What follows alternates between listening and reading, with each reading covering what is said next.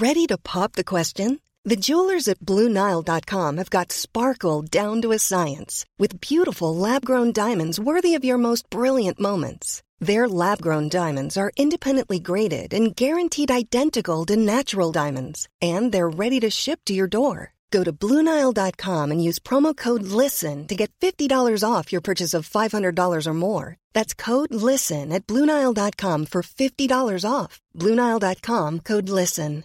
I'm Sandra, and I'm just the professional your small business was looking for. But you didn't hire me because you didn't use LinkedIn Jobs. LinkedIn has professionals you can't find anywhere else, including those who aren't actively looking for a new job, but might be open to the perfect role, like me. In a given month, over 70% of LinkedIn users don't visit other leading job sites. So if you're not looking on LinkedIn, you'll miss out on great candidates like Sandra. Start hiring professionals like a professional. Post your free job on linkedin.com/people today. Hi, I'm Daniel, founder of Pretty Litter. Cats and cat owners deserve better than any old-fashioned litter. That's why I teamed up with scientists and veterinarians to create Pretty Litter. Its innovative crystal formula has superior odor control and weighs up to 80% less than clay litter. Pretty Litter even monitors health by changing colors to help detect early signs of potential illness. It's the world's smartest kitty litter. Go to prettylitter.com and use code ACAST for 20% off your first order and a free cat toy. Terms and conditions apply. See site for details.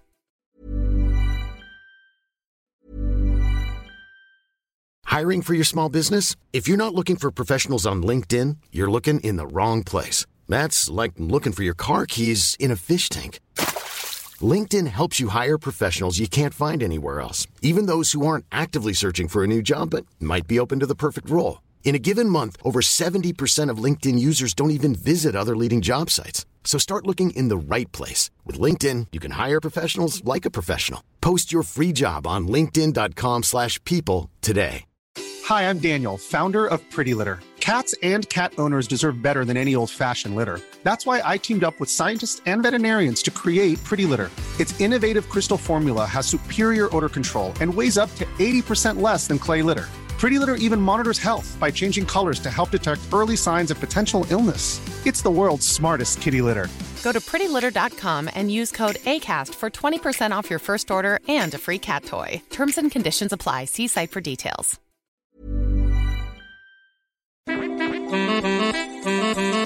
Hey everyone, Scott Hansen here from NFL Red Zone. I hope you're checking out 1 hour of 5 Yard Rush, one of the best podcasts on NFL football in the UK.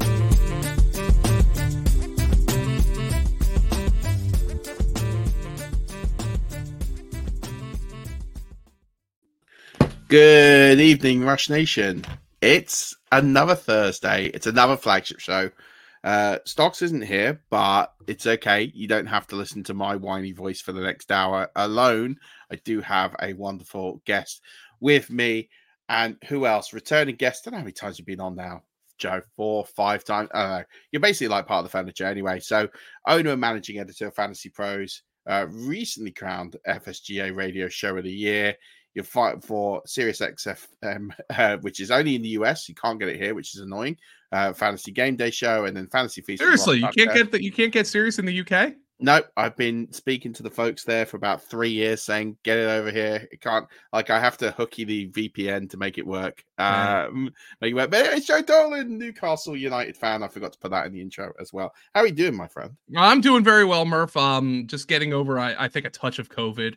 I do want to say that wasn't recently. I mean, it depends on what you think of recently. We were Matt Camp and I were the 2019 winners of the FSGA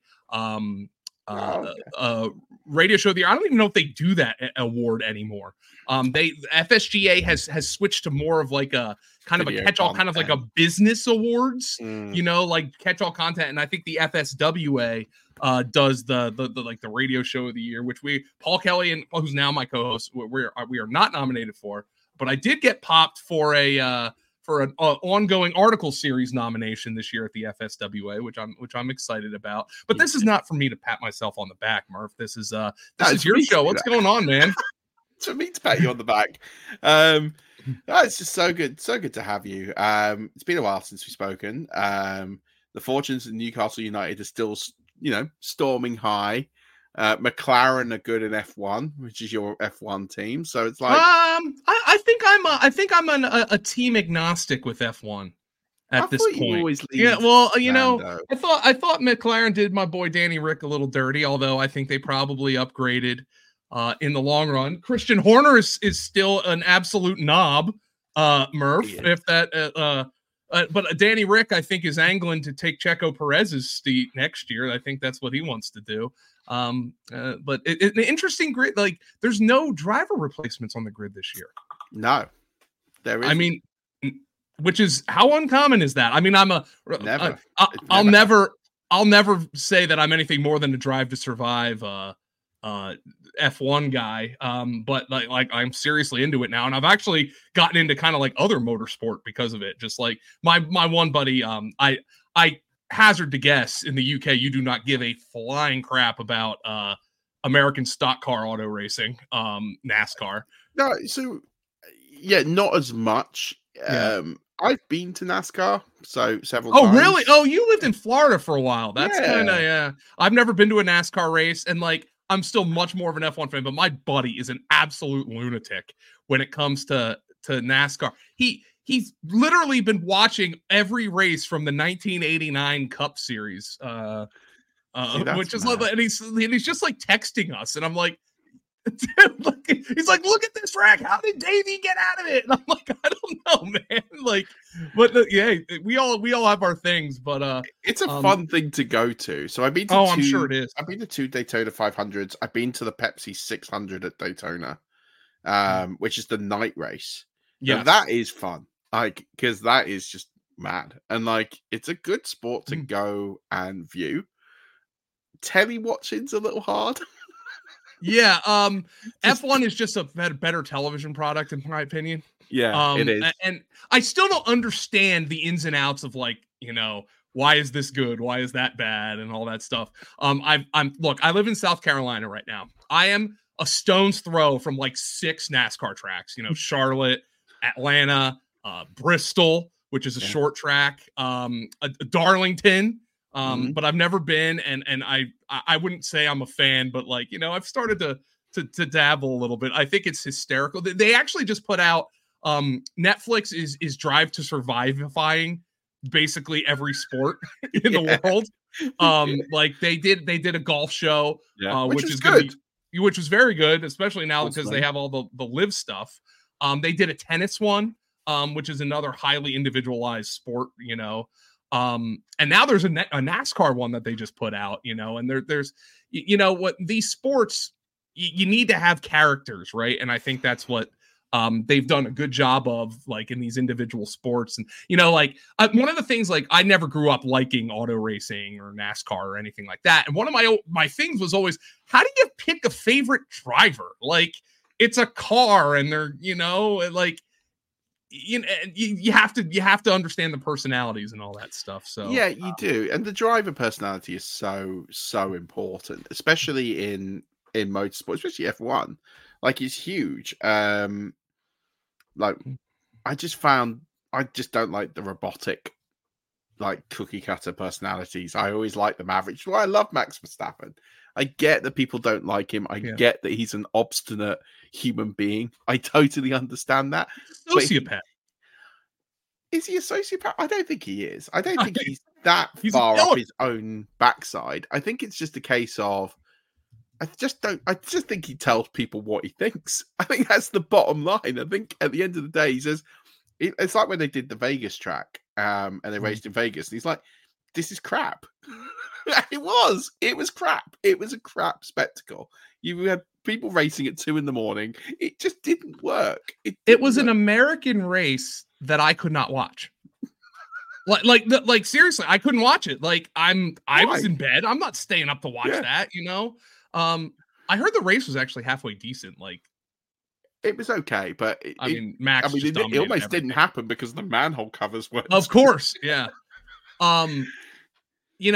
Like, F1, they did a good job with Drive to Survive because, like, the drivers are very hard to relate to. Almost all of them are incredibly rich kids, who, basically have had smoke blown up their asses for since, I mean, literally some of them have been karting since they could walk, so yeah.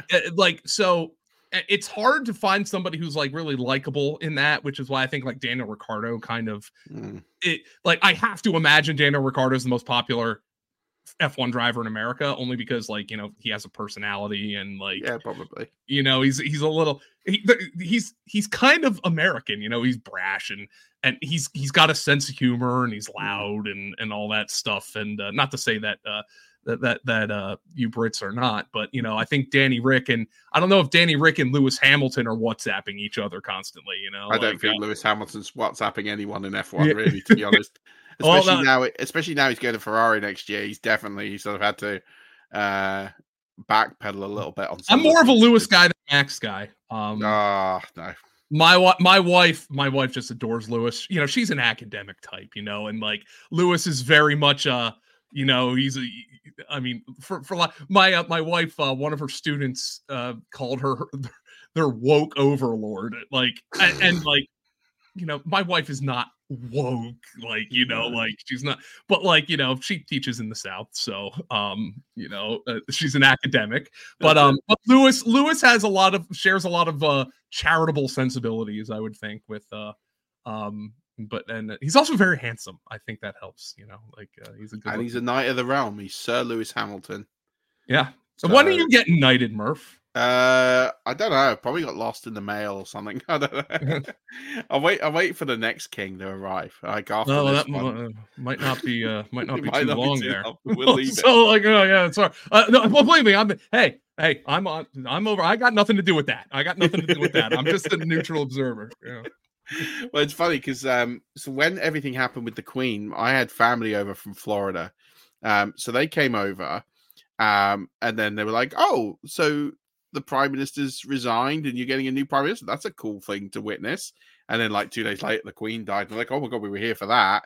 And then, like each town in England had like their own like personal respects thing, so we took them to that, and they witnessed so much of that which they wouldn't have probably seen. So, it was like weird timing for them to be here and see all of like history happen, because so many of us have never seen the changing of a monarch before. So that was a bizarre experience. I mean, when did Elizabeth rise to the throne? Like the 50s? Yeah, early 50s. Yeah, wow. So I mean, that's like my mom. I don't like my mom does. My mom remembers the Kennedy assassination, and she doesn't remember Elizabeth ascending to the throne. So like that's pretty wild. Yeah, exactly. That's what I mean. It's just crazy times. But one thing that I think people will remember for a long time from now is this Chiefs dynasty that is being built. You had to get me off my tangent there. Oh no, we've got plenty of tangents to get on to, but we'll talk about the Chiefs because they do deserve some plaudits after bringing home Super Bowl 58 in what was an entertaining yet low-scoring Super Bowl. What were your sort of initial thoughts? Did it go the way that you kind of expected it to go? I got to be honest. In ways, yes, and in ways, no. I actually thought, based on the way that Brock Purdy played in the first 2 rounds of the playoffs, I thought that the amount of pressure that Steve Spagnuolo got on him, which he did, was going to lead to turnovers. Like in this industry, we give out bets. I'm not a huge betting guy, and I'm going to tell you why. It's because I live in a state where betting is not legal. Obviously there's offshore stuff. And, one of the things that a lot of people do in the industry, and I think you need to do in the industry, and especially our guy, Tom Brawley, who's our betting lead at Fantasy Points, is you don't want to give out a bet if you're not going to make that bet yourself. Don't tell somebody to put their money on something if you wouldn't or aren't going to put your money on the same thing. So Tom, I gave out a prop bet of Brock Purdy throwing multiple interceptions. It was plus 450. And I said, look, I can't bet this because it's in an onshore sports book and I don't have access to that. But it was one that I liked because, we at Fantasy Points Data, we had charted Purdy with 5 turnover-worthy throws in the first 2 rounds of the playoffs, or at least his first 2 rounds of the playoffs, and just 1 interception. He led the league in the postseason in turnover-worthy throw rate and had just 1 interception. And then they got the pressure on Purdy in the Super Bowl. You know, Chris Jones was unblockable. You know, they had Spagnuolo. I think Trent McDuffie had a couple of great corner blitzes. Yeah. And Purdy in general, I thought took decent care of the football. Like, I actually thought, even though the numbers weren't there and the game-winning drive and all that stuff, that, you know, that some 49er fans are telling you that this guy's the next Joe Montana because of that. 2 game-winning drives in the game they didn't win. Yeah. Yeah, exactly. Like, you know, like, I actually think the irony is I thought he played the best he played in the playoffs in the Super Bowl. I don't think he was great. I think he was solid. I don't think he was great by any stretch, but I don't think he played well at all in the first 2 rounds. And, you know, I co-host with Ross Tucker, who also brings Greg Cosell on the podcast, and I think his assessment was the same. You know, like, he had a bad third quarter against the Chiefs, but was otherwise pretty good. And in the first 2 games, it was like he was bad for the first 3 quarters and then had a pretty good fourth quarter to kind of so in that regard, I thought the game went the way I expected, except I didn't think Purdy put the ball in harm's way the way I thought he was going to. No. And I think that leads to a real, like, the Brock Purdy discourse is not going to. First and foremost, he's successful, okay? He made the Super Bowl as a 7th round pick in his 2nd year in the NFL, okay? Anybody who's the number 1 overall pick would dream of making the Super Bowl in their 2nd year. Now, of course, if you're the number 1 overall pick, there's the assumption that the team around you was terrible when you were drafted. You know, ask Bryce Young about that. Ask Trevor Lawrence about that after their rookie seasons. But you can't argue that he's successful, but, like, I feel like the Super Bowl and the way that it went down is going to allow us to be, or hopefully allow us to be, non-hyperbolic about Brock Purdy. Yeah. Like, he was probably good enough for them to win the game, but within the context of how they played that game.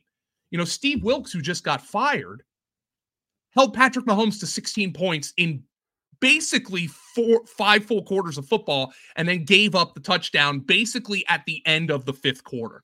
Yeah, and let's not forget that the touchdown they scored in regulation was a special teams mistake. Well, it wasn't a mistake. It was bad. It was a 13-yard drive. Yeah. Yeah, it was exactly 1 play, 13-yard drive. Like, you can't put that on the DC. So, you know, you have to look at it in isolation. I have my own thoughts about Steve Wilkes, which I'll get onto in a minute.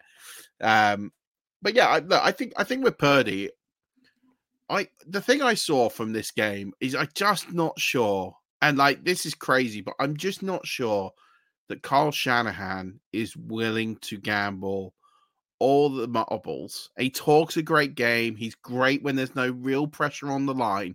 But we've seen it in multiple Super Bowls now with Kyle Shanahan, that he just doesn't seem to be able to get it done. The play calling goes very negative. It's very safe. But then at the same point, he's not giving his quarterback the best opportunities to win.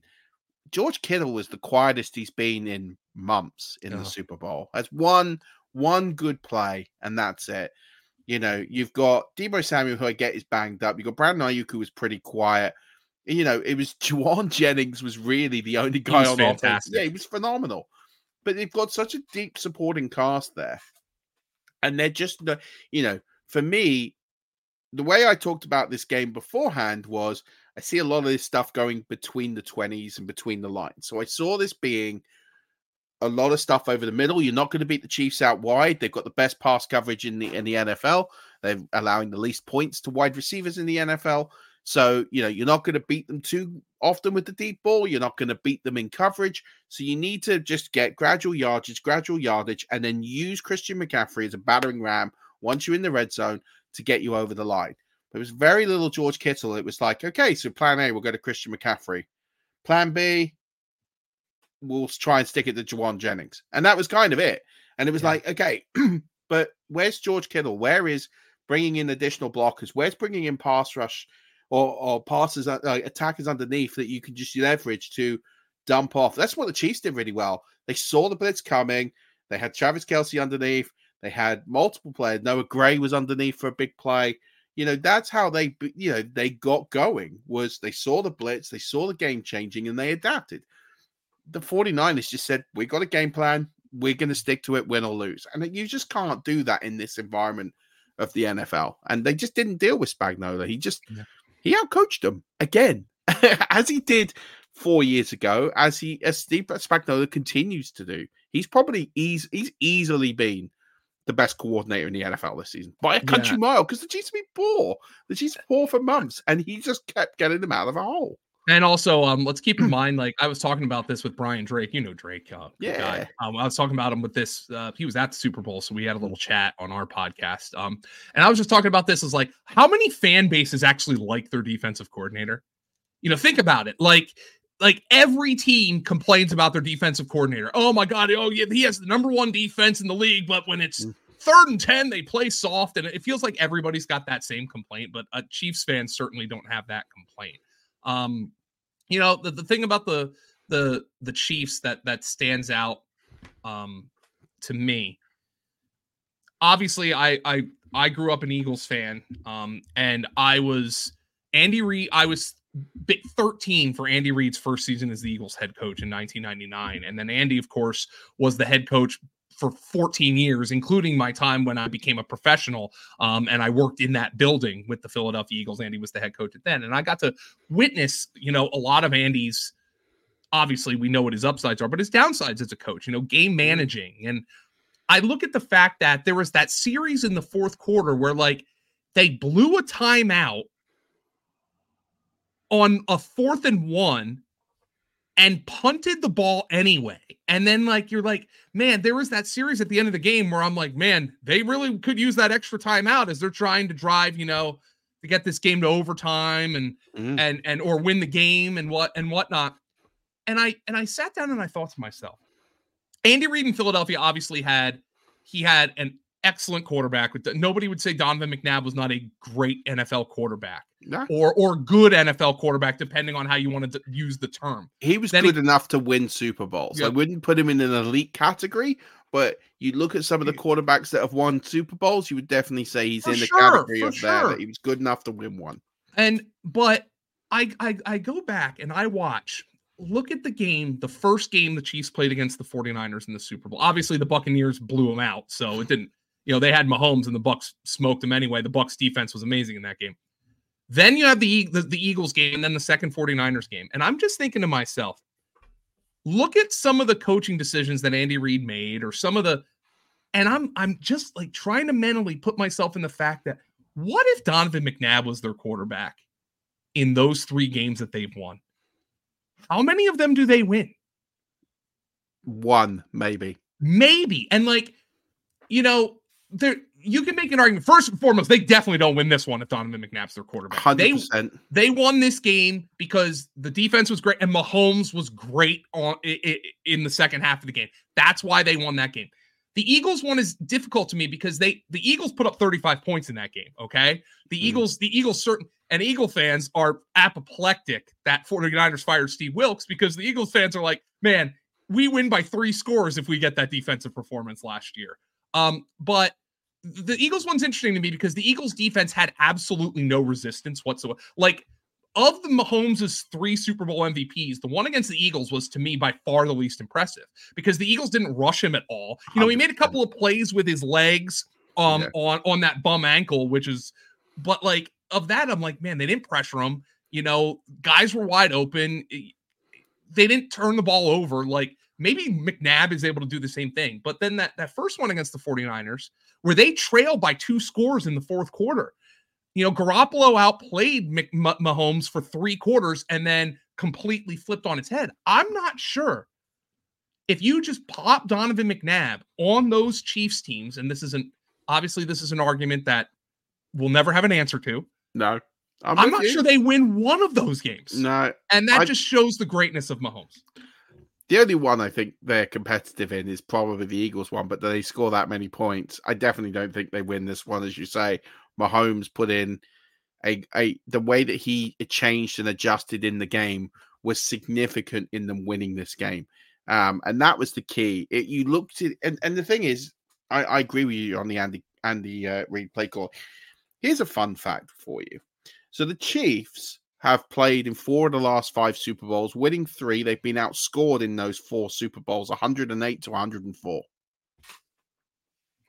Wow. Like yeah, okay, they got blown out in one pretty bad, and there's excuses and there's a lot of things that will be talked about, and there was a disruption to the preparation with Andy Reid's coach getting arrested and all of that stuff, right? I get it, or son getting arrested, etc. Yeah, I get it, but the bottom line is what people just seem to do is they seem to play into Patrick Mahomes' hands. In that fourth quarter, you've got Tony Romo on the coverage saying, don't rush him. He knows what he's doing. Don't rush him.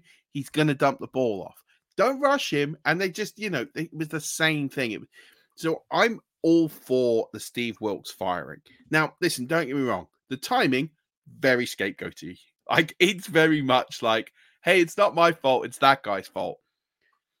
But one, Steve Wilks is not that great of a defensive coordinator. This guy's been fired every single year for the last 5 or 6 years from a job.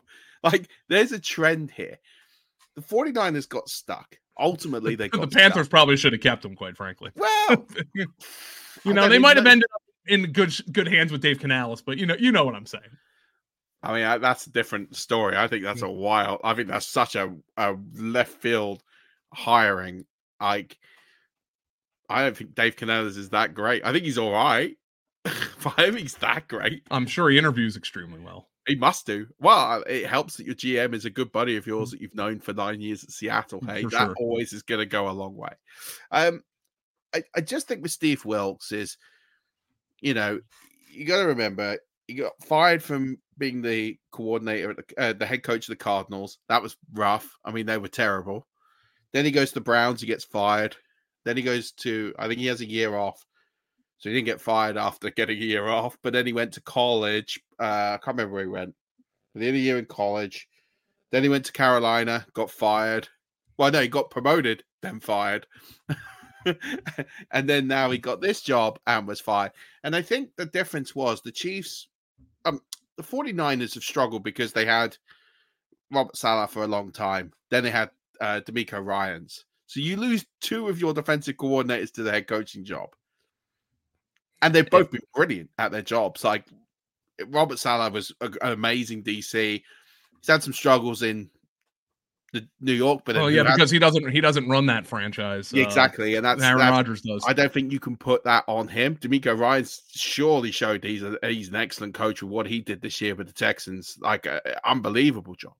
So you're sitting there and you think, okay, they obviously don't have anyone internal. They're struggling with who they're going to get. The Texans appointed quite late as well, so they missed out on that cycle. I think Steve Wilks was just a panic hire. I don't think it worked. I don't think at any point, that D is a collection of incredible talent, but I'm not sure that D has played brilliantly as a unit. And I definitely don't think you could hear comments after the game from Joey Bosa saying they didn't feel they were prepared for Patrick Mahomes. That tells me everything I need. That one statement tells me everything I need to know, that Steve Wilks didn't have. And you could tell Steve Wilks did not adapt his game plan. Steve Spagnuolo did. This was the difference. That was where that game was won and lost. Steve Spagnuolo knew exactly how to get to Brock Purdy, how to put that pressure on, how to keep consistent pressure on, how to shut that offense down. And that's what he did. He shut that offense down. And Shanahan and co didn't react.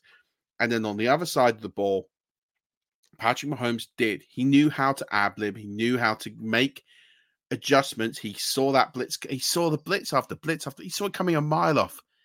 With the Chiefs, what we've learned this season is if you're going to beat them, you have to beat them early. You have to get up 3 scores, and you have to just manage the game. Mm-hmm. And they never. And in that first half, they should have been up more than 7. They should have been up 2 scores minimum, and they didn't make it count. And if you leave the Chiefs around long enough, this season they will beat you. And that's what has happened to every team this season that they've beaten.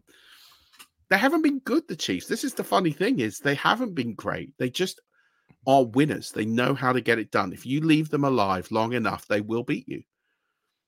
And that's where the Buccaneers was different. In that one Super Bowl, they literally put the throttle on. They scored early, then they scored again, and they just maintained pressure. And before you knew it, Mahomes is down 20, and he's got nowhere to go. Yeah. And that's how you beat them, because then he gets desperate. Then he has to make the outlandish throws. Then he has to try and win the game on his own because he feels he's got nothing to lose. And that in its own right makes it impossible for them to win.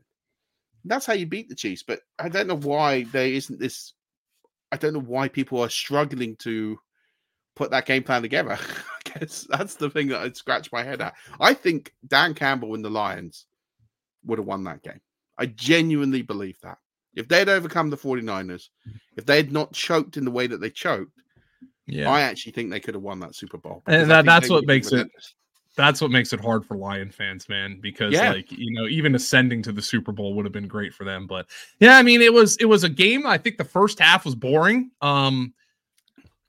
It was not a great display of football. You can always say it was a good defensive game, and it probably was. Like, I don't think it was, it wasn't Patriots Rams level of boring. It was see, I quite like that game from a defensive, when you like the defensive side of the ball and you see amazing defensive play. I thought this game was more that, though. I thought this was more like exciting good defense. Bosa and Chris Jones and Trent McDuffie. Like, to me, I thought this game stood out more in that regard.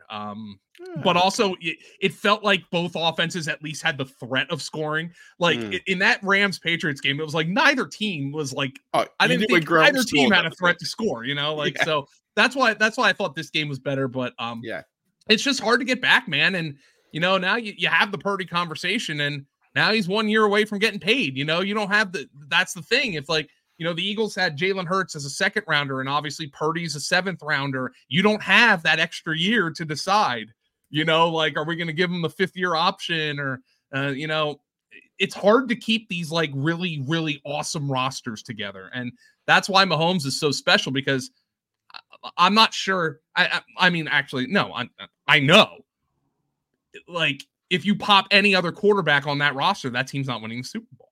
Yeah, 100%. You look at it. Yeah, you look at it. You can't say the same about San Francisco. Even the most militant Brock Purdy supporter cannot say the same about San Francisco. Oh, if you put any other quarterback on that roster, like, I don't know. I feel like I could put 15 quarterbacks on that roster who would have at least done a reason. And that's not to knock on Purdy. It's just showing where the true difference in this game was the fact that one team had Patrick Mahomes and the other team didn't. I get that. I think that's a little harsh on Purdy, only because I don't think Purdy was given the opportunity to succeed. I put this one on Shanahan more than I do on Purdy, because I look at the... no, for sure. Yeah. No doubt. But, like, he missed throws in the third quarter. I thought he handled himself generally well, but I'm just saying, like, I don't know, like, let's take another, let's take Dak Prescott. Okay. Yeah. I mean, Dak Prescott probably has San Francisco in like the same position in that game, right? Doesn't he? If not better.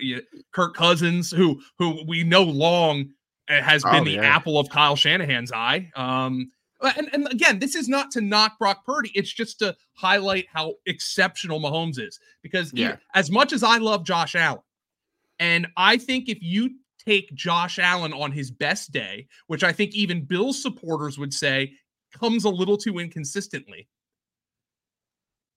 I think if you take Josh Allen on his best day, you can easily make the case he's the best player in football. Like, in the way that he can take over a game. But, like, he's just not as inevitable as Patrick Mahomes is. And that's why I don't think any other quarterback in the league wins the Super Bowl. I don't think any other quarterback in the league gets to the Super Bowl with that roster. Not on that roster. No, I agree with you. But then I also think that I caveat that and say that Steve Spagnuolo is the other reason. I think if you don't have both of those people, that team probably doesn't even make the playoffs. I think Spagnuolo literally coached the season of his life. I genuinely believe, like, if you were to say to me, best Hall of Fame season from a coordinator, that might be it. I'm struggling to think of a season that was more perfect from a individual coordinator play, because they should have lost so many games. They should have lost so many games. And yes, Mahomes does make winnable. He turns losing situations into winning. But the way, like that AFC Championship game, the way they nullified the Ravens, that might be one of the greatest. Yeah, there was I talked about the Rams and the Patriots, It felt like they were not a threat to score. How about the Ravens like in the second half of that game? That was wild. I mean, that game was mad. I mean, like, you don't see many coaching plans executed that well. Yeah, we talked about Todd Bowles in the Super Bowl with the Buccaneers. That's definitely one. I mean, you can't even talk about the Bucs when they won it the first time round because, they scored 4 touchdowns as a defensive unit, but they did also give up 24 points. Yeah. So, but yeah, it's just an interesting dynamic. But I think both of those guys, I think Steve Spagnuolo, I think you're right. I think it was interesting. Someone asked that, like, the question to Andy Reid, like, how special is this one? I think this one's special because he probably had the least amount to do with it in terms of the design for victory. Because the play calling, as you say, was questionable. He got, it's more the game management than the play calling. Andy's a great play caller, and even in recent years, like he's actually committed to Isaiah Pacheco. Of course, the Eagle fan complaint, and occasionally was valid when they oh my God, run the ball every now and again. I actually think he does that with Pacheco. And maybe even he does. He did it. Point. He did it on Sunday. Like he definitely they did run the ball. Pacheco looked good. It definitely adds a dimension to that offense, which is useful, and it's fascinating. I'm fascinated to see what the Chiefs do next year. I'm fascinated to see what they do in the offseason to try and work around some of these deals. But yeah, the 49ers is an interesting one. Like the window is going to shut on them very, very soon because you mentioned Purdy's got paid, but McCaffrey, he's not got long left with all the injuries and. I mean, I'm hoping he has time left, man. Like, because in this day and age, the whole running back, which by the way, I feel like that discourse kind of petered out a little bit this year. Maybe it was replaced with the how much does Brock Purdy matter discourse. But like I watched that NFC Championship game between McCaffrey, and Jahmyr Gibbs on the Detroit side, and I'm just like, man. Tell me to look at 2 players who matter, right? 2 players who are making plays that not any Joe Schmo off the street is going to make. And, and you also look at the capital that was given up to acquire them. Gibbs was a first-round pick. McCaffrey, of course, was a first-round pick, but also was acquired for 4 draft picks, So these were players who teams, these weren't guys like Arian Foster who were undrafted and became difference makers and were the impetus for the running backs don't matter. These are players who teams identified prior to acquiring them as a difference-making player, and they turned out to be difference-making players. So I'm starting to hope that like maybe this style of offense lends back into, because ultimately we're fantasy guys, right? And we're about to head into a season in 2020, and I know we want to talk wide receivers. Maybe we can use this as a pivot. Yeah. How many running backs right now? Try to put your thinking cap on for August. Understanding we've still got the draft and free agency. Saquon Barkley's out there. Where's he going to sign? Well, how many running backs right now are you confident saying are first round picks for fantasy next year? So we did this show with Pat Fitzmaurice last week. So at the moment, at this very moment in time, there are maybe 2. McCaffrey. Yeah. So I think you're looking at McCaffrey, and I think you're looking at possibly. Well, so I don't think Bijan, but I think Bijan he's going to get the hype to catapult because of the new coaching. Breece Hall is going to be around there, but I think because of the Aaron Rodgers effect, I think he's going to hover in the second. I don't think he's going to get the one. I think that will sneak into the back end of the first is one you've mentioned, Jahmyr Gibbs. Okay, Jahmyr Gibbs. So I'm looking at underdog ADP vis-a-vis our guy Graham Barfield's rankings. Yeah, he has Kyron Williams. But I use this term on the Fantasy Feast podcast with Ross this week. Sean McVay is a running backizer, like a womanizer, like the man like. he can pull some tail, but he runs through them, right? Like that's what he does with running backs. And he commits to one and he goes for it. The problem that you have is he never falls in love with one. He's exactly. Very quick That's change. exactly it. That's my concern with Kyron. And Kyron was freaking awesome this year. Like, I owe Kyron some money this year. You know, he was my guy, you know, picking him up off the waiver. Graham Barfield was awesome for me. Like, he started pounding like August 20th. Just like doing group chat. He's like, man, I really like Kyron Williams at cost. And I'm like, you know what? You're right, Graham. I'm just going to start drafting him. And, you know, he was a very popular player for me on my best ball teams that advanced. But again, is the history with Sean McVay. And McVay is a very interesting history, because if you're to tell me Sean McVay is committing to Kyron Williams as his RB1 this year, I'm taking him 2 overall. Yeah, I'm taking him top 5. Easy. Right, but like, is Kyron Williams, you know, going to be that guy? Are they going to? They always end up drafting a guy. They you're like, draft the guy in the second round. Yeah, 100%. Here we go again. You know, like, so. But again, I mean, I really believe this is going to be a wide receiver heavy first round, and now there's not even the Kelsey factor, right? No. Because Kelsey's not going to, I don't even think he's my tight end 1 next year. No, I think it's going to be an interesting debate. I think you have to see where the Chiefs go in the draft and who they might acquire. That might change things. If they don't do too much to that offense, then you can make the case for him. But yeah, I think the way I envision this offseason out playing is, I think best ball season, you're going to see very little running back activity in the first round. I think you're going to stick with 2. I think as the season goes through, people will get scared. People will go to that scarcity argument. There's only 5 or 6 game changers. Yep. We're going to go in. I'm going to go and draft Taylor in that offense now. I'm going to go. Saquon might land somewhere and people will fall in love all over again with Saquon. You know, we talked about Breece Hall, and there'll be all this hype about the Jets, and people will fall in love and take him high.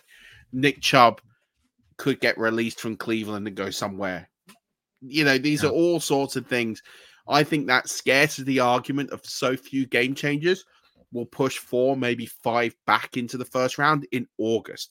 But I don't think you're going to see it straight away. I think it's literally going to be a long scathing, especially for the more casual players who would drive that ADP differently.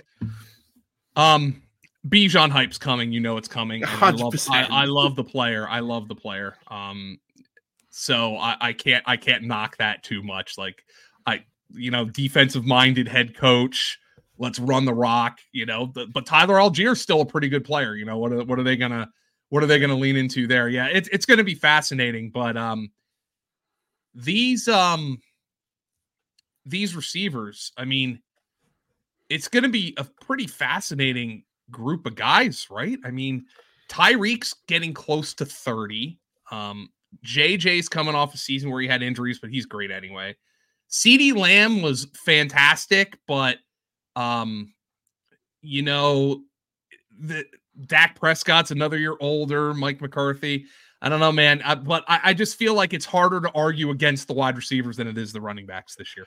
100%. So, like, I wrote some categories out based on last year, and I think you're right. I think from an overarching strategy, and Pat said the same thing last week, if you're going for a build, you're going to feel more confident in your wide receivers early because you know you can get a sprinkling of a good one late. There's so many good late options that you can lean into and pick up.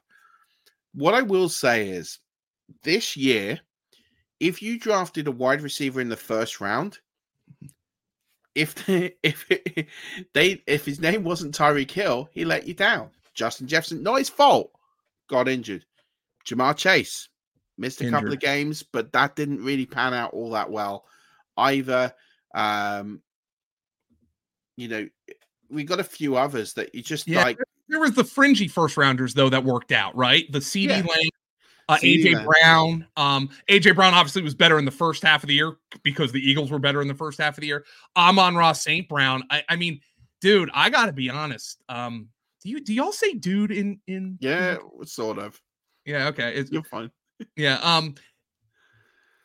Is it like, could you make the argument that like the highest floor player in all of fantasy football in 2024 is Amon-Ra St. Brown. Yeah, I 100%. Could you just be like, at 5, you know what? I'm not going to get cute with Jamar Chase and, Burrow coming on. I'm just going to take Amon-Ra because he caught 7 passes in every damn game. So yeah, I'll ride with that. And it's not like he doesn't have upside either, right? So 100%. I don't know. It feels like he's like the safest first round pick. Easy. Yeah. We crown that now. That is not changing for the rest of the offseason. I don't think he's got the old Antonio Brown, the chance that not only he's going to catch 6 passes in every game, but there's the chance that one of those games he's going to go 9 for 220 and 2 touchdowns. I don't know if he's got that, because I don't know if he's that explosive. But man, as a guy in the middle of the first round, if Amon-Ra is my most drafted player in fantasy, I don't think I'm gonna be too upset about that. Not that I just feels like he's a guy you can make an argument for at any stage of the first round. Yeah, I like him at 3. I like him at 3. I like him at 4. Anywhere onwards. I think for me, you're looking at maybe Christian McCaffrey, and we know Justin Jefferson's special. Outside of those two, I could make a case for him anywhere else easily because of that flaw, because of the fact it's going, the fact he's durable. He's barely missed any time. He bounces back quickly. He's young. He's in an exciting offense that we know can support the play. Yeah, I'm in. I'm in on Amon-Ra St. Brown so much. I think, he absolutely crushed it last year. He absolutely can crush again. I mean, he finished as wide receiver 3 behind Lamb, and Lamb was a bit up and down, and Tyreek was great, but Tyreek as well had off games. He had games that he would cost you. Amon-Ra St. Brown, consistently model, every week he shot the lights out for you.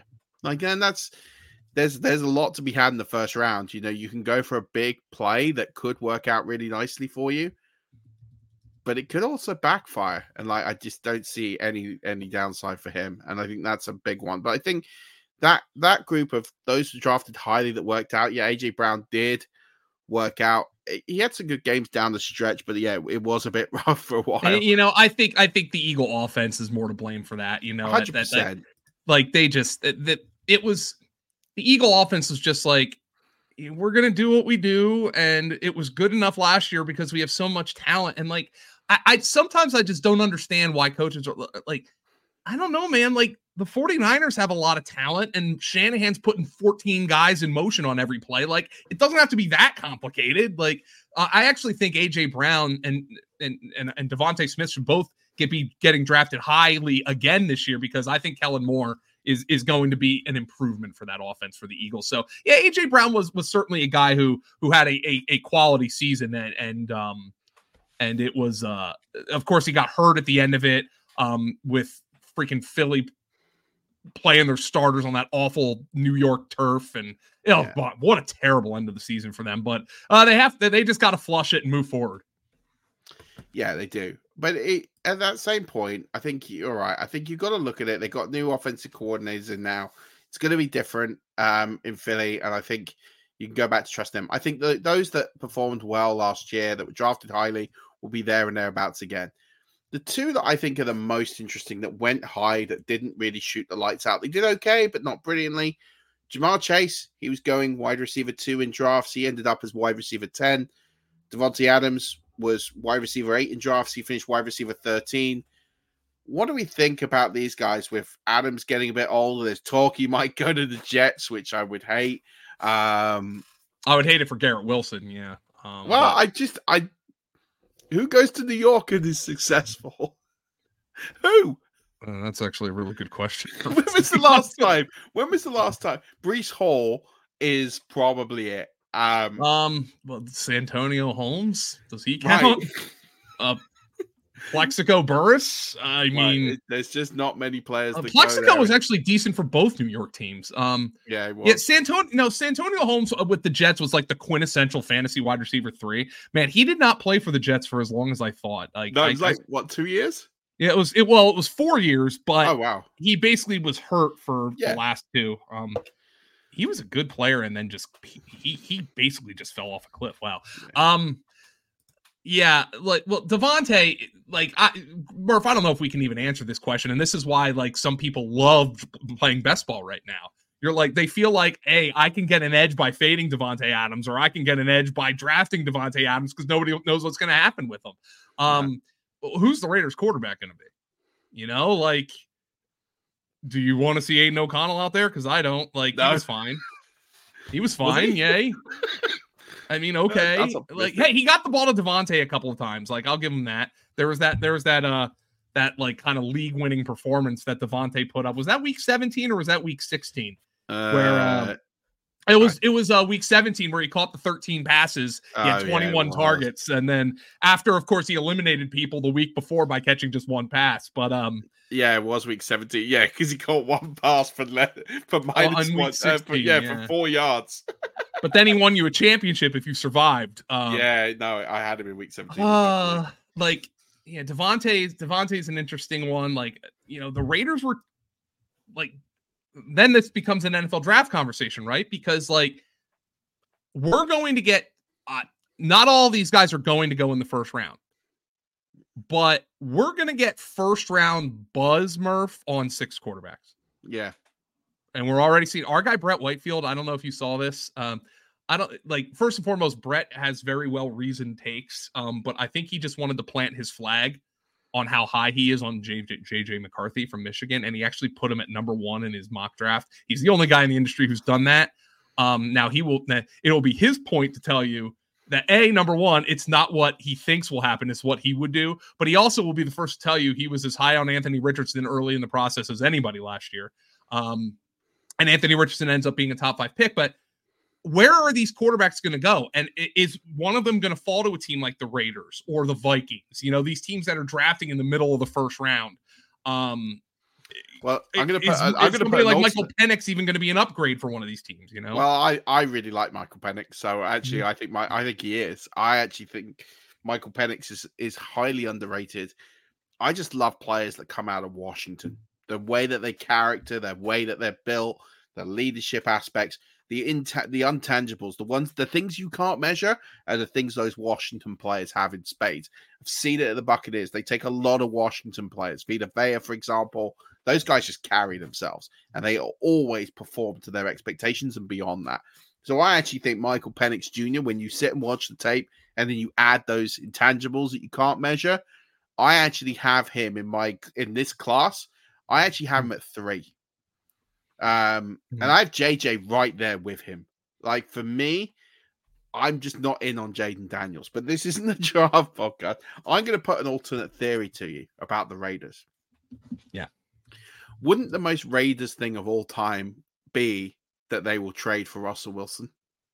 Oh my God. Why would they do that? Oh, because it's the Raiders. It's exactly what this is like from the Raiders playbook. Let's get Mr. Unlimited. Let's do it. Let Russ cook.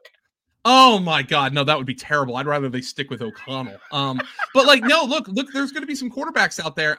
You know, we just had some news come down the pike when we were recording, Murph, about the quarterback position. Seattle is keeping Geno Smith on their roster to get that $13 million guarantee that would be guaranteed, you know, for like injury and what have you, which essentially means they're not cutting him. Yeah. It doesn't mean, like Adam Schefter was very careful to say in his follow-up tweet, that means they could trade Geno. Maybe Seattle's a Penix spot because they pick in the middle of the first round. And of course, Ryan Grubb is their offensive coordinator now, and he was the offensive coordinator for Penix at Washington last year. I love that. I think that'd be an unbelievable landing spot. So maybe that ends up being they keep Geno around, you know, sit Penix, and maybe teams are going to be more receptive to sitting guys on the bench now for a year after what we've seen from Jordan Love, and you know, obviously what happened with Patrick Mahomes. You know, people at this point tend to forget that he sat for a year. You know, maybe teams will be more receptive to draft a guy like a Penix and say, all right, we don't think he's 100% ready yet, but we'll let him marinate for a little bit and see what happens with him. So it's going to be really interesting with some of the veteran quarterbacks. Obviously, Kirk Cousins is a free agent. Ryan Tannehill is being tied to the Steelers, of course, because they hired Fartiardi as their offensive coordinator. Justin Fields. What's going to happen with Justin Fields? There's going to be so much quarterback movement. It seems like I say this every offseason, but this might actually be the most interesting quarterback offseason of all time. It will be. You got six guys who are in the talk to be first-round picks. Obviously, you got Caleb Williams, Drake May, Jaden Daniels, Bo Nix, Michael Penix, and JJ McCarthy. All right, Bo Nix is not going to be a first-round pick. I'm not having it. I thought Bo Nix was terrible at the Senior Bowl. Now, I will say this. I was only there Tuesday, Wednesday for Bo Nix's practice.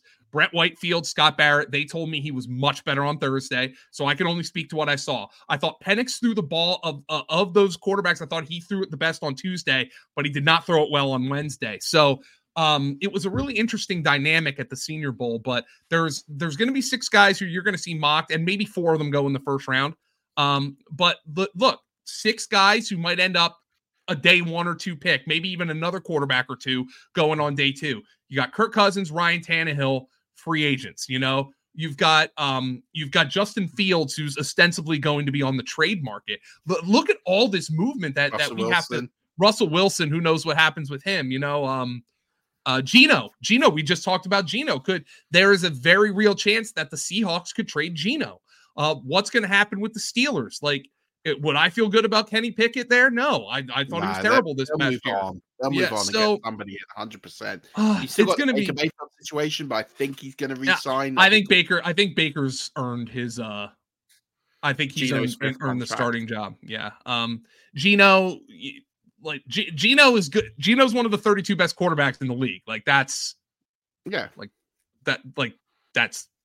I mean, considering who we've had out there this season, I still think New York is a really interesting. I think both the Jets and also the Giants are interesting. Right. What are the Giants going to do at quarterback? They were terrible this year. So there's so much that movement that can happen here with some of these teams that it's really hard to get a grasp right now. Yeah, I think it's a really interesting dynamic, and then that's going to permeate all the way through. I think people are expecting 6-7 wide receivers to go in the first round. I'm just not so sure because of that quarterback fallout. I think when you take the tackles in, when you take in some of the defensive backs that are going to go, I think you're going to look at this and think there might only be 3, maybe 4 wide receivers to go round 1. Yeah. And then you're going to have the obvious ones who there's going to be Marvin Harrison Jr. and Malik Neighbors. And then, of course, Rome Odunze, who's a little older prospect. Brett Whitefield is very interested in Neighbors because he feels like Neighbors got a lot of free releases in college, and that makes him a tougher evaluation.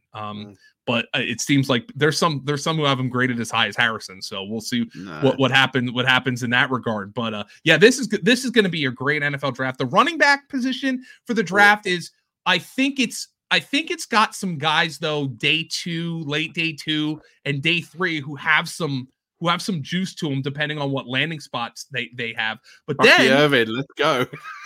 Yeah, we got this kid, this white kid from New Hampshire was lit up the Senior Bowl. Dylan Lobby. If he tests well, I think he's going to be interesting because they were actually running him with the receivers on day 2 of Senior Bowl practices, which I think is going to be absolutely fascinating to see what teams do with him. But then, let's look at, given like you said, it's not a great class for running backs to be drafted. Look at some of the free agents at running back, Murph. Derrick Henry, Josh Jacobs, Tony Pollard, Saquon Barkley, Austin Eckler, who had a terrible season, obviously. I can't see much interest coming in. Devin Singletary is a free agent. He had a nice year. DeAndre Swift had a 1,000-yard rushing season. He's a free agent. Antonio Gibson's a free. It's a really good running back class in free agency. So does a team try to thread the needle with a big money 1 or 2 year deal for a Saquon or Josh Jacobs and draft a guy? It's going to be really interesting to see that position shake out. I'm going to throw another name out there who isn't a free agent, but who I would expect to end up as a free agent, and that is Nick Chubb. Nick Chubb has got 19 million against his name next year on the cap. They can cut him for $4 million. He's had 2 career season-ending injuries, maybe 3. Oh, he's season-ending injury. Yeah. Thing though, man, he's a guy that they brought out to fire up the crowd when they're looking to make the playoffs. So that would be interesting because he's beloved there with the Browns fans. He is, but he's 28. He's been great, but he's not been absolutely elite. If you think about his numbers in playing, he's only played in his career. He has played a total of 77 games in 6 years. Yeah, I mean, well, I would contest that he's elite when he's been on the field, but I guess your contention is that he hasn't always been on the field. No, I mean, he has 4,000-yard rushing seasons, which is good. One at 1494, and then 2022 is at 1525. But, he has got good numbers and good production. Not amazing in the receiving game. Not terrible, but it's not incredible. 1,000 yards career receiving over 6 seasons isn't all that much. I think for me, it's just a case of he is an excellent player, but 18, 19 million, that's a lot of money for what we've just seen in the Super Bowl. That position doesn't work. It's not worth paying unless you have that. Even Christian McCaffrey, you paid all that money to. He fumbled, which that happens. That happens. Of course, it happens. But at the end of the day, it still didn't make you the difference in the Super Bowl. It still didn't get you over the line. And it's very hard. We talk about paying quarterbacks, paying them that elite money, unless they are elite. And, Patrick Mahomes has done that. And credit to him because he did something that very few players can do, take a significant cap hit and get a team over the line. That's why he's special. That's why you pay him the money. Running backs is even less so. When was the last time a running back got $8 million a year and got a team over the line in the Super Bowl? I can't think of one. Yeah, well, it's also because the money is now down on those guys. So I understand. It's like maybe the guys like Jahmyr Gibbs, if that kind of player keeps showing up, maybe that changes the equation at some point. Yeah, it might do. And I'm not definitely saying that Nick Chubb gets cut, but that is one I'm watching as a situation because he's 28. He's got a year left on his deal. It's 19 million. They can cut him for 4. They did pretty well without him. Yeah. Jerome Ford did a good job. Kareem Hunt. I'm not saying Kareem Hunt's the answer, but I'm saying. I will say this though. They couldn't run the football. Like that's why Joe Flacco was dropping back 50 times a game, man. Like because they couldn't run it. And look, the offensive line was certainly part of that because they had so many injuries on that line. Yeah. But that was certainly part of it. It was, but I still think when they were healthy early on in the season, Jerome Ford did a great job. But it'd be interesting to see what happens. I think that's one I would watch out for. Going back to the wide receivers, because this is a class. Well, this is at the moment, we're so deep at the position that there are so many players that you can pick up that will elevate above cost. So last season we had Mike Evans, wide receiver 29, who finished at wide receiver 4. Puka Nacua, who was drafted at wide receiver 51, if he was even drafted. He finished as the wide receiver 6. DJ Moore, wide receiver 22, finished as the wide receiver 7. With these guys, and the fact there's so many others we haven't talked about, Rashee Rice wasn't really drafted heavily high, and he produced a great season. Yep. Jaden Reed, Zay Flowers, these are young guys we talked about. Because the fact this landscape is so stacked, and because it's so scarce at running back, can you see a universe where a hero RB quarterback pairing in 2 of the first 3 rounds with a wide receiver is a good way to go? Or because of the predictability of the position, you're better off taking 2 wide receivers or 3 wide receivers in the opening round? Yeah, with the exception of Allen and Hurts, it wasn't a great early round quarterback year either. No, Mahomes was not great for fantasy at all. And of course, you always have to say for fantasy because you don't want to get the gods to smite you down. Burrow got hurt. Justin Herbert got hurt and wasn't great. Maybe let me see what people are doing come this spring, especially after the draft. Because if people are going to talk themselves into, well, there's so many great wide receivers that I'm just going to bump up some running backs and blah, blah, blah, and quarterbacks. And then what if I just lean into it and say, all right, fine. All right, I'll take Amon-Ra St. Brown, AJ Brown, and Rashee Rice, and that's how I'm going to start my draft. Yay, thank you. Like, maybe I'll do that. Maybe I'll just lean into it even more. Like, if people are like, hey, there's going to be great wide receivers later, so I'm going to I said, no, give me the really great ones that I know are great, and I'll take them to start my draft. That could be a viable strategy. Just lean all the way into it this year because of that, and that gives you more flexibility to go find a Kyren Williams on the waiver wire or Devin Singletary on the waiver wire. Gives you just got to, like, look, I had a team this year. I won my championship, and Murph, I know we're running out of time here. So no, we're good.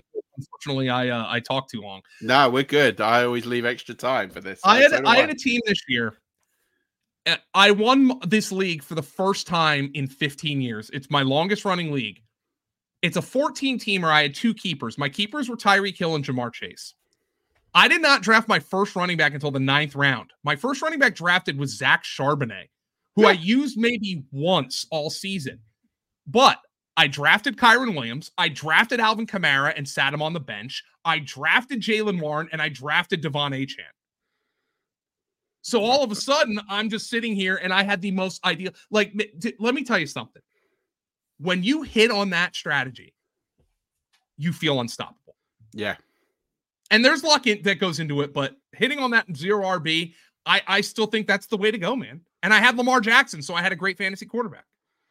I'm with you on that. I think I never used to play like that. I used to load up on the running back class because of the fact it was so difficult to get a viable RB. But I did that in a few leagues where I went wide receiver heavy and quarterback heavy in Superflex, and then went back and actually picked up running backs late. And actually this league, the champion of champions, where I got this belt right here, which I keep next to me as a reminder because it's nice and sweet and it's shiny and it keeps me distracted / focused all day.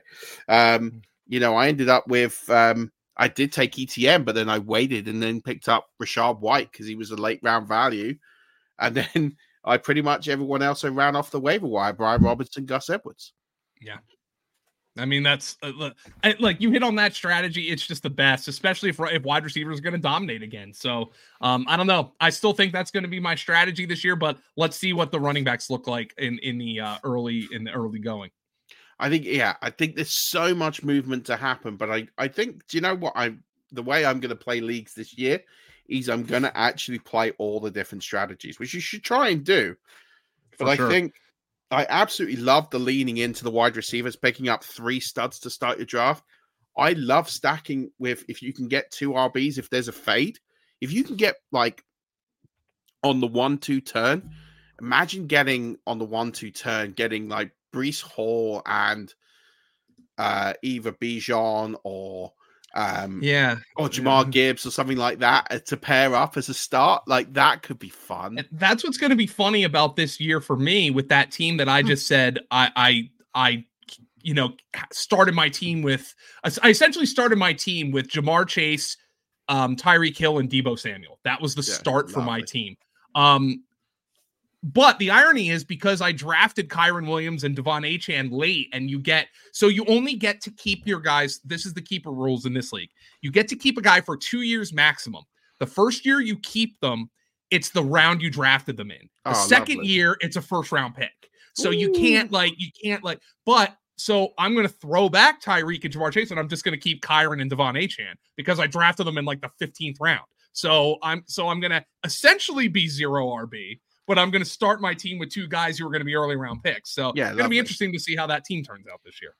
That's a nice way to go. I think that's a really I don't play too many keeper leagues. I think I only played one. They're kind of out. Well, no, I wouldn't say they're out of vogue because Dynasty's so big, because keeper questions are always the most interesting questions to me when people ask fantasy questions, because it gives you the opportunity to weigh weigh risk and whatnot. It's always interesting with that. I actually think round keeper questions are the hardest keeper questions. I actually think auction keeper questions are much easier for me because with an auction, you can almost always take the value, understanding you get the money back that you can then spend on the guy you threw back. So I actually think round keeper questions are because you have a finite resource in terms of the draft picks. I think that actually becomes more interesting. Yeah, and I like the fact that you can only keep them 2 years, and in the second year, it's a one pick. Yeah. So and there are times when you're like, you know what? I'm not even going to mess around with it. I have Tyreek Hill and the 13th pick in the draft. I'm going to keep Tyreek because I know he wasn't going to make that. I have that decision this year, but I don't think I'm going to make that decision. I think when you've got the RBs you have, I think you've got to make that decision. I love it, especially if most dirt doesn't stick around. Yeah, and of course, poor Raheem. He's the RB3 in fantasy, and then his yearly injury comes in week 17. Like unbelievable. As is always the way. I want to get a thought for you just before I let you go on Empire Leagues. You play in an Empire League? Because I was reading an article by a few folks in the fantasy industry this year, and that looks like a really fun format. It's not a format I've ever played in. I can't even tell you I've even heard of them. Okay. What? So give it to me. An Empire League is effectively a dynasty league where you withhold half the money. So you say you pay yearly due. Half the money goes into paying out the winner for that year. The other half goes into an Empire pot. The dynasty league ends when the person goes back to back. And they take the Empire pot. That's actually kind of badass. Yeah. That is so. Oh, okay. Yeah. So it also it discourages tanking in a way, right? It completely discourages tanking because like if you tear it all down and then the guy wins yeah. Oh no, I like that a lot. Yeah. Oh wow. Well, Scott Barrett would hate that because Scott tears his dynasty teams down from the beginning. Yeah. which works for him, by the way. I'm the opposite. I'm like, well, somebody's got to win in the first year. 100%. Yeah. I'm hyper aggressive. I like to go in, trade future picks. I don't care. I just want to win. Yeah, that's a really interesting strategy. Yeah. Oh, I like that. I've never heard of that. Now I do play in dynasty leagues where you basically pay 3 years of dues just to keep you engaged, but like no, not like that where there's an add-on. That's fantastic. All right, you and I talk offline about this. I think we got to sort one out. I think that's a great plan. All right, I love it. Okay, right. Anything else? So this wide receiver. Are there any more thoughts? It's so hard, I guess, with the wide receivers because there are so many. I actually have one last question. Yeah. Stephon Diggs. What are you doing with Stephon Diggs in 2024? I think I'm out of the Stephon Diggs business. Completely out. You're gone. There's another player who I'm out of the George Kittle business. I'm not in it anymore. Yeah. I wasn't in it this year, and I'm out of the George Kittle business. I think I'm out of the Stephon Diggs business right now. I'll let somebody else draft him. Yeah, I think, I was looking through and I was trying to find a good pivot point. Wide receiver 55, second half of the season. I don't. So week 10. I mean, he might end up getting better because they need to get a better number 2. Gabe Davis is like the quintessential number 3 receiver, like the quintessential number 3. Throw it down the field, and some weeks he's going to catch you 4 for 100, and some weeks we literally saw this. Other weeks he's going to goose egg you.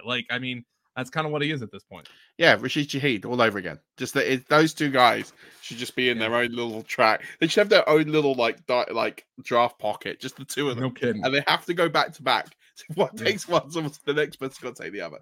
Now, I think that's I think it's a tough one with Diggs because he was so bad. Because that offense got better through the season and he just didn't. Mm-hmm. That's the worrying side. Like, I think when you look at Chase, you can make the argument things didn't go right. The offense wasn't really clicking towards the end of the season. Things got a bit stale, a lot of injuries to that offensive line. Yeah, I can make a case to where I can get back into the Jamar Chase business at the right price. I can't do that with Diggs because that offense got better and it just didn't work. Yeah.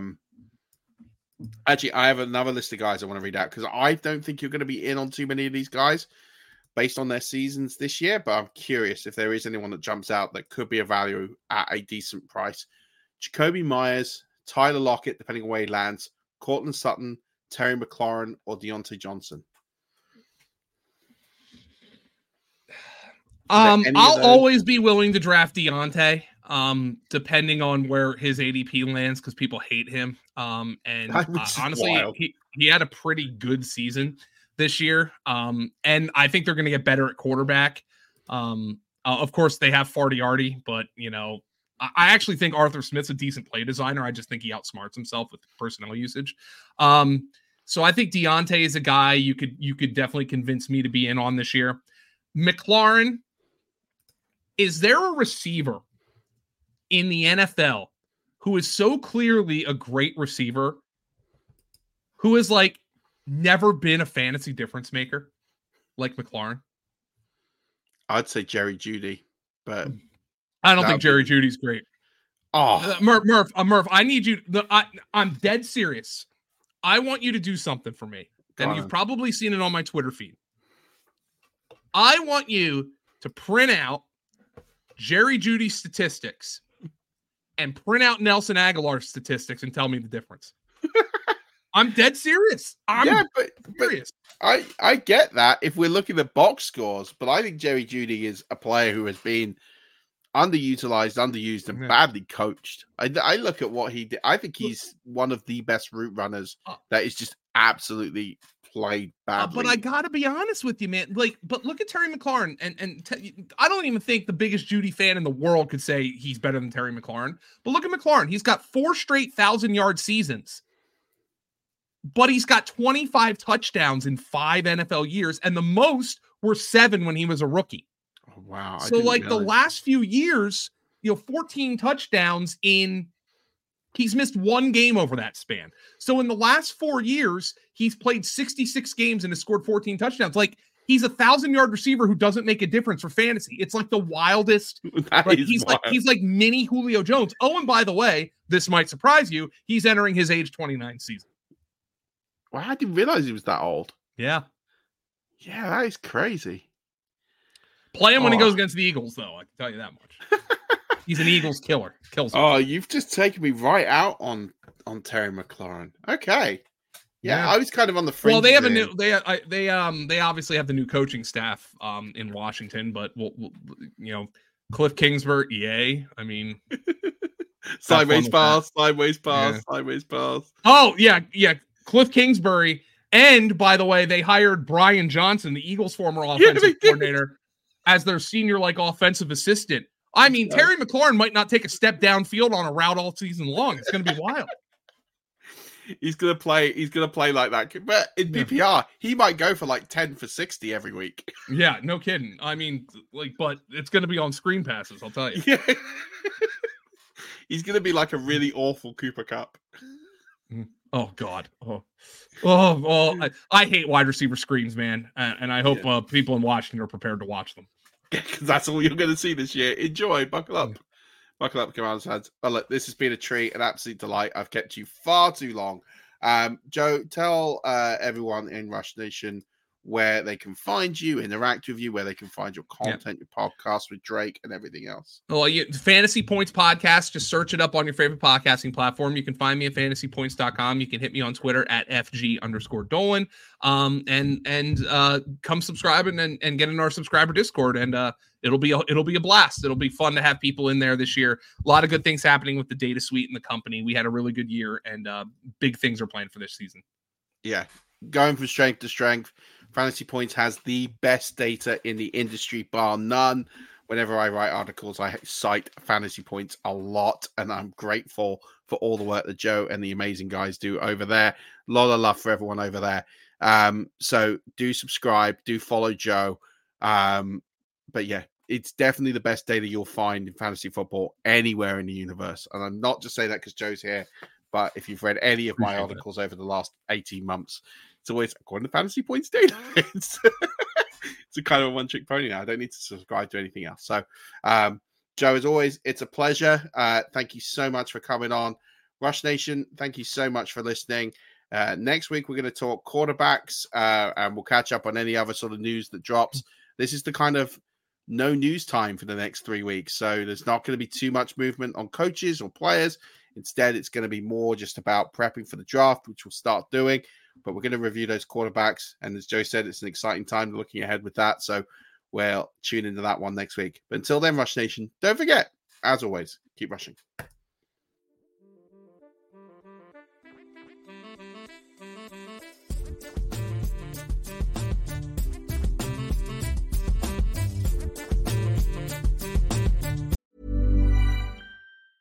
Hi, I'm Daniel, founder of Pretty Litter. Did you know cats tend to hide symptoms of sickness and pain? I learned this the hard way after losing my cat, Gingy. So I created Pretty Litter, a health monitoring litter that helps detect early signs of illness by changing colors, saving you money and potentially your cat's life. Pretty Litter is veterinarian developed, and it's the easiest way to keep tabs on your fur baby's health right at home. Go to prettylitter.com and use code ACAST for 20% off your first order and a free cat toy. Terms and conditions apply. See site for details.